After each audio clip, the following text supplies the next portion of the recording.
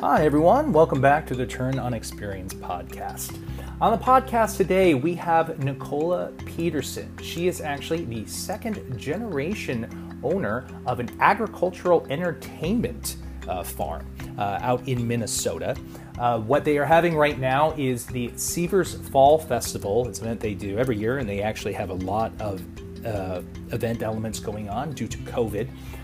We had a wonderful conversation about what it really is to create an event experience on a farm. They're in Minnesota. And because they were on a farm, the line kind of went in and out at certain points, so if it gets a little choppy, that's why.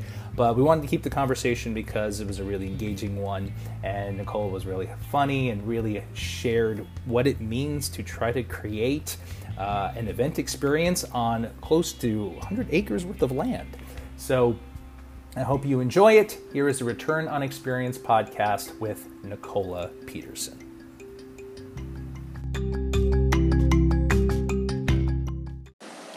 Hello? Hi, David. Can you hear me? I can. Nicole, can you hear me okay? I can. Hi. How are you? I'm very well. Thank you so much for doing this with me today, Of being course. on the podcast. So I was on. It's Severs, correct? Seavers, actually. Seavers. Yeah. See, this is how it happens. You start off podcast and you started off wrong, so that's why you ask up front. No worries at all. So I was researching you guys before we talked today, and what's I guess is exciting and also kind of affects into what you're doing now is that you just recently moved this in 2019 to this bigger space, right? It's actually 3 times bigger than the space you had previously, correct? That's correct. How is that, knowing that you are dealing, going from, well, how big was the space prior to this was?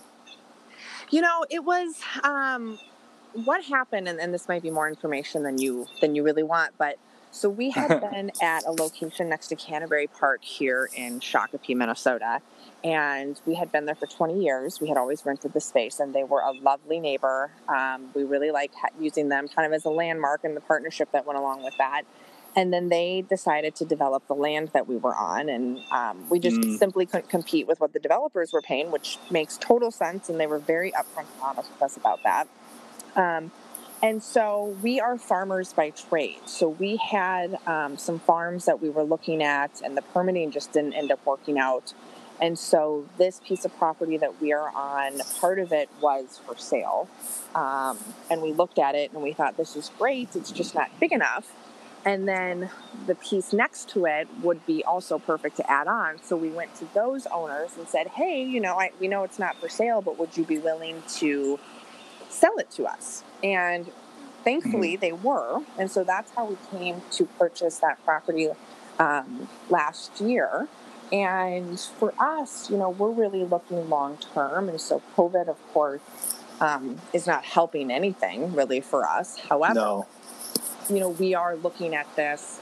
I'm 37 years old. My husband's also 39. And so we're looking at this really for the next 20 years of our career until maybe our kids are old enough and decide they want to potentially take it over. So it has definitely not made anything easier, but being farmers, we're kind of used to some of those challenges and having to get creative and diversify further.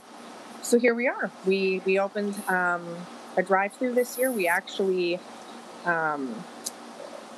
serendipitously opened a light show last year that was already a drive-through model, not, of course, anticipating COVID and people wanting to do contactless. So we now have a variety of drive-through events that we're doing in addition to our traditional fall festival. That's interesting. So because I would imagine, like I've talked to people and I've been who create events, and when you think about space and what it entails, it can either be exciting or intimidating. But I think there's something interesting about what you said is that considering you guys are farmers first, you guys, when you think about land, it's automatically a different perspective than someone who is not familiar with acreage. Definitely. So is there something about that of you having a little bit of innate understanding of, in my mind, if someone said, okay, we have 5 acres to work with, I'd be like, I'm lost. I don't even know where to begin. Right. I don't know how to even think about that. But for farmers, you guys probably have a whole different idea of what it means to build out a real experience based on the space of the land that you have, I'm guessing. Definitely. We look at it from our first perspective, like you said, we're looking at it from farming. So we're looking at the soil, we're looking at what we can grow on it. The second perspective, which has kind of just happened organically, no pun intended, is the potential for development, of course. And for farmers and for many farm families, their biggest asset is the land that they own. You won't meet that farmers that have 401ks or retirement plans or all of this, because everything that they have goes into their land or their operation. And so for us, we have kind of this third tier of, for this property specifically, we have 104 acres. And instead of, it is sometimes overwhelming, but it's also probably more so for us an opportunity of what can we do that is based in agriculture, but is also has that entertainment piece that, people like. And here in Minnesota, we have so many of our guests have farming roots, whether it's their grandparents or maybe it's an aunt and uncle. They have ancestry in farming. And so to kind of bring them back to that farming space has been really a joy to see people have a fun time at it. Can you talk a little bit about maybe themes that you've developed? Obviously, this year, I know you already mentioned the drive-through elements, and I was definitely wanted to ask you about working with Brian, your artist, and creating Experience Out, about kind of creating that theme. I know you did something with dinosaurs, and just that conversation of developing something that's a combination of both farming but also entertainment for your audience. Yeah, so we started actually back in 1997, and we as a family have been part of the University of Minnesota MAST program, which is an agriculture program. And my father-in-law, Seaver, who started the Fall Festival, he is a third generation here on the farm, and he had English exchange students that year, and they had been telling him about the labyrinth mazes of England. And so he looked at his wife, Sharon, and said, let's do that out of corn. Why not? We totally could. We can hoe it. We can make a design. And that's immediately the first thing that I would say after hearing that we need to make that out of corn. I completely agree with them. I'm sorry, go ahead. No, and so people that if his family and friends that are in agriculture looked at him like, you're never going to get someone to want to walk through a cornfield. Like, it's just, you're nuts. And he said, I think there might be something to it. So that's where we started. We literally started as just a corn maze. We sold cookies. I actually started working at our corn maze when I was 14. So I've been working here since night. Wow. I lost you there for Nicole. Can you repeat that for a second? You said you did geography? We've done the pyramids, we've done the world, we've done the continental United States. And then we also look now, my husband and I and my brother-in-law and his wife are the fourth generation, and we have small children. And so now we look to them for inspiration. And currently my 3-year-old is obsessed with monkeys. And so that's kind of where the Amazon came from of, let's do the Amazon rainforest theme this year because our kids are into it. And if our kids are into it, probably other kids are into it. So it's really as simple as kind of sitting around our kitchen table throughout the winter and the time that we planned our various themes. It actually goes in coordinate. I like that the research, and I mean this in the best way, is just like, what you looking at? Yeah.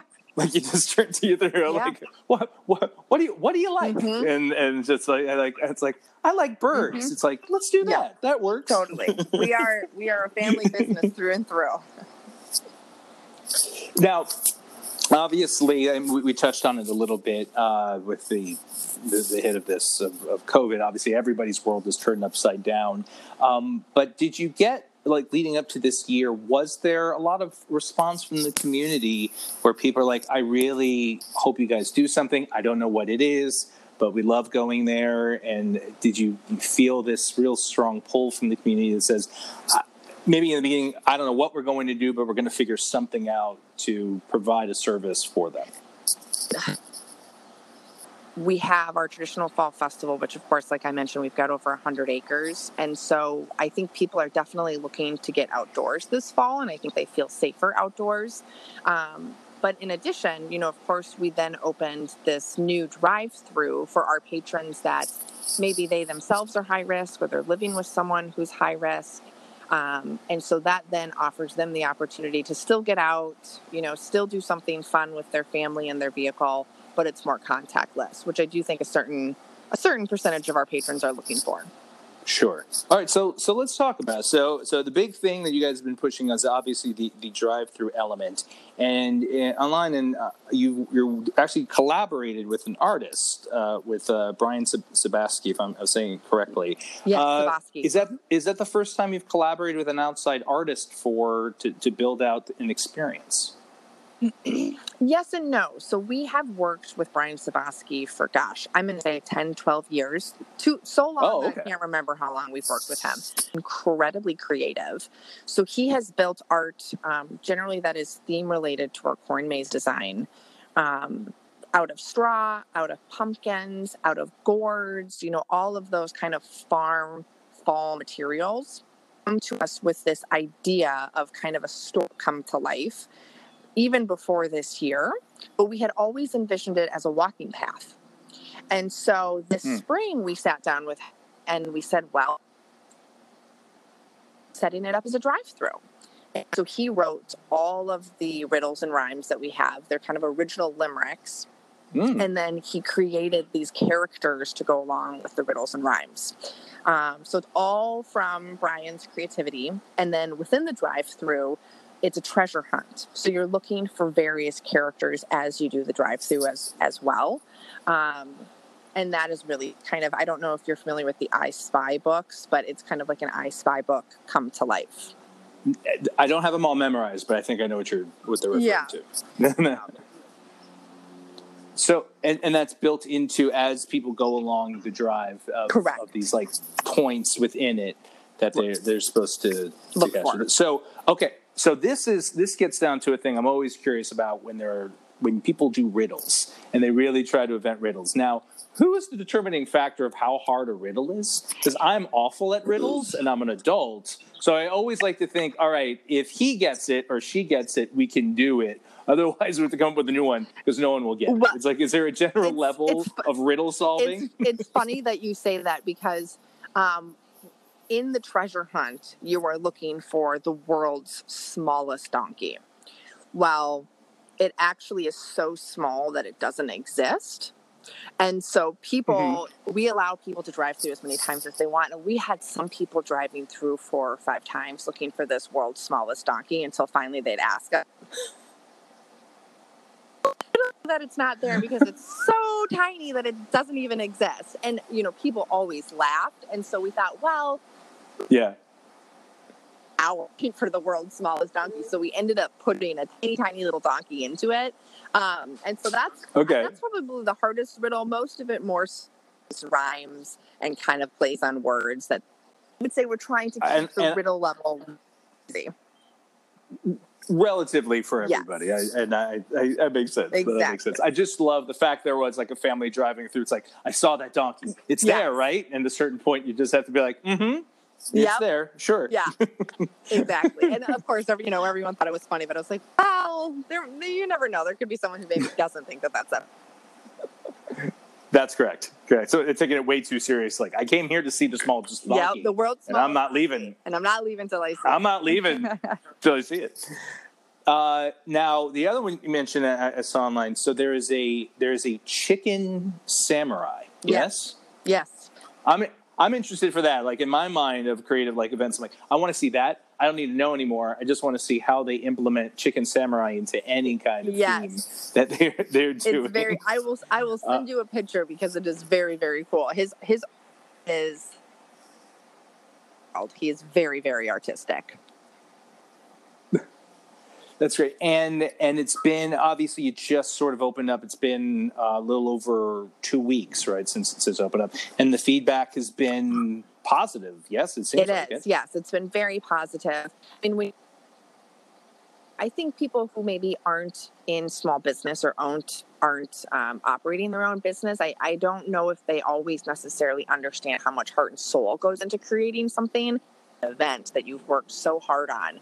I hope everybody likes it. We think it's really cool, but will everybody else think it's really cool? You start kind of second guessing yourself.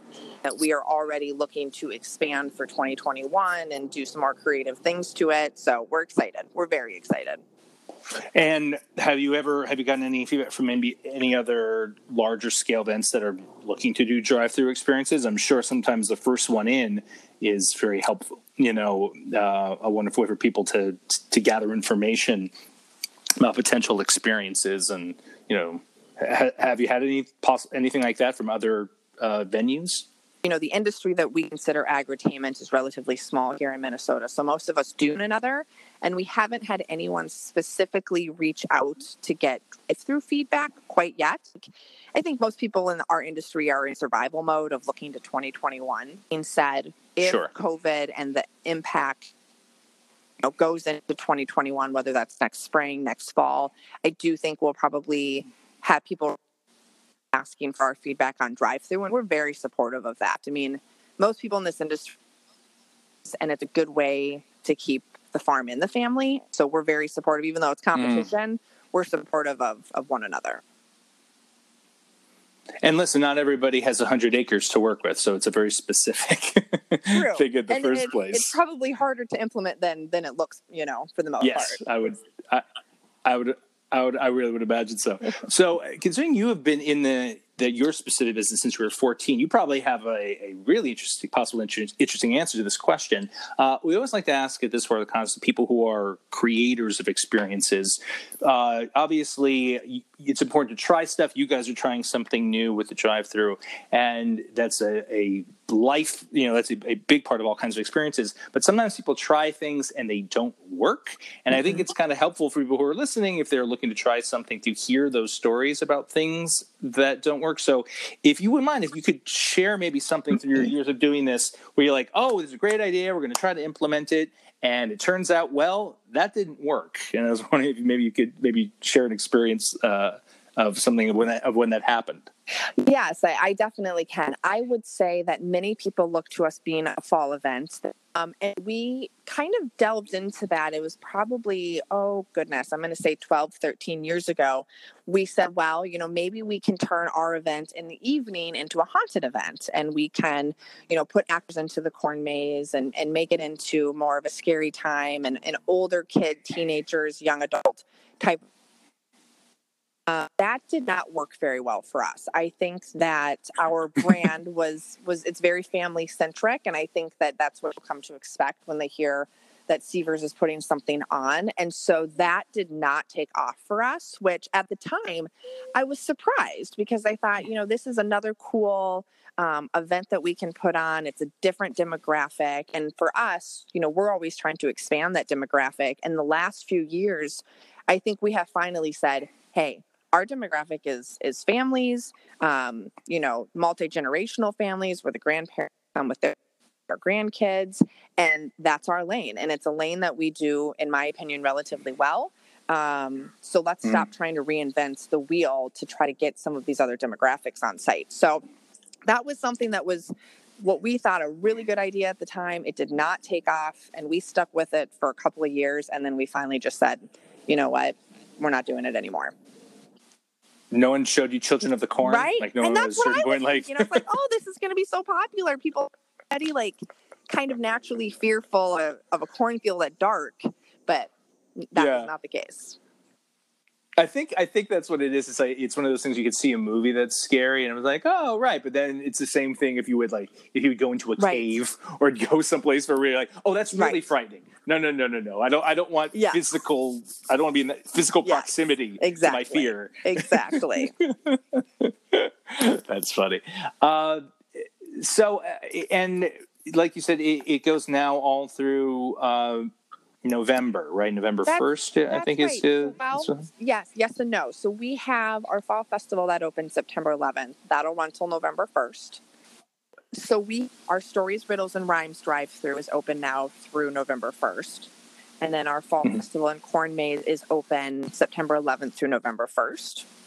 We are a fall light show, which is also a drive-through, and that will run the month of October. And then we actually then have a holiday light show drive-through, which we established last year in 2019. And that will run Thanksgiving through January 3rd. That's great. I mean, I think the thing that makes people go back is I'm sure you probably have repeat customers who like to come. We do. Is you have to keep mixing it up, providing a variety of entertainment options for it. And so you mentioned you had a 3-year-old. Are there any other kids, youngins that are in the that are the next generation? Yep. So I have 4 children, ages 8, 6, 4, and 3. So they're my best test market. And I'll tell you what, kids are honest, so they'll tell you exactly what they think. That's what I'm saying. They have to be honest with you, otherwise they don't get dinner. Right. So this is the best. It's like no. If you don't tell me if it's good or not, no pizza. Exactly. So no, that's actually it's probably really great to be able to get that immediate feedback from your perfect test audience. That's probably very helpful. It is very helpful. And it actually has to, I think, like you said, you went through it when you were 14, that it has to be really exciting for you to see the joy in your kids' eyes as they grow up being part of this process. Like, it must be really cool. It is. To be able to see them take it in and enjoy it. It is. It's very gratifying. I mean, there are times where, of course, I think anyone running a small family business wants to pull their hair out. Of course, anyone at any time can have those moments. But, when I stop and think and I look at my father-in-law who's 76 and my mother-in-law who's 70 and they're still at it. And then I look at the next generation that's in their late 30s. And then I look even to the next generation, which will be the 5th. It is gratifying to see people still in farming. And it might not look exactly as it did 100 years ago or even 130 years ago, which was when our farm was established. But it's still operating. And even though it looks different, we are still farming, we are still growing. And it is nice to know that my kids will have that option, should they so choose it, to continue into it. That's really a wonderful story. I mean, I think it's something about, I created this podcast, the idea of showing the value of experiences and how it really is transformational, not only for the people you're trying to do it for, but for the creators themselves. And I think you have such a special version of that because it's built into your family bloodline, basically. Right. Thank you. Yeah. Which is talk about like passing from generation to generation. Like, that's such an interesting storyline you guys get to share. So kudos to you for that. Thank you. And all the information that people who are in Minnesota that want to go to is on the website. That's right. So we have our website is SeversFestivals.com, and that is where you can find out about all 4 of our events. And we've already kind of got our brains looking to 2021 and other ways that we can expand and do more offerings. So people should definitely keep an eye on that and our social media pages. Awesome. And Chicken Samurais. Chicken Samurais. So true. And Chicken Samurais. Yes. For all you Chicken Samurai fans out there, and you know who you are, now you have a place where you can go and see Chicken Samurais. That's right. In action. That's right. Well, Nicole, thank you so much for coming on the podcast today. And I look forward to hearing more about all the fun adventures you have going on out there. Thank you, David. Thank you for having me.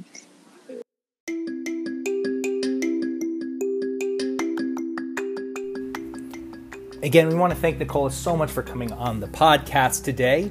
If you want to, you can find out all the information, again, about the festival at SeversFallFestival.com.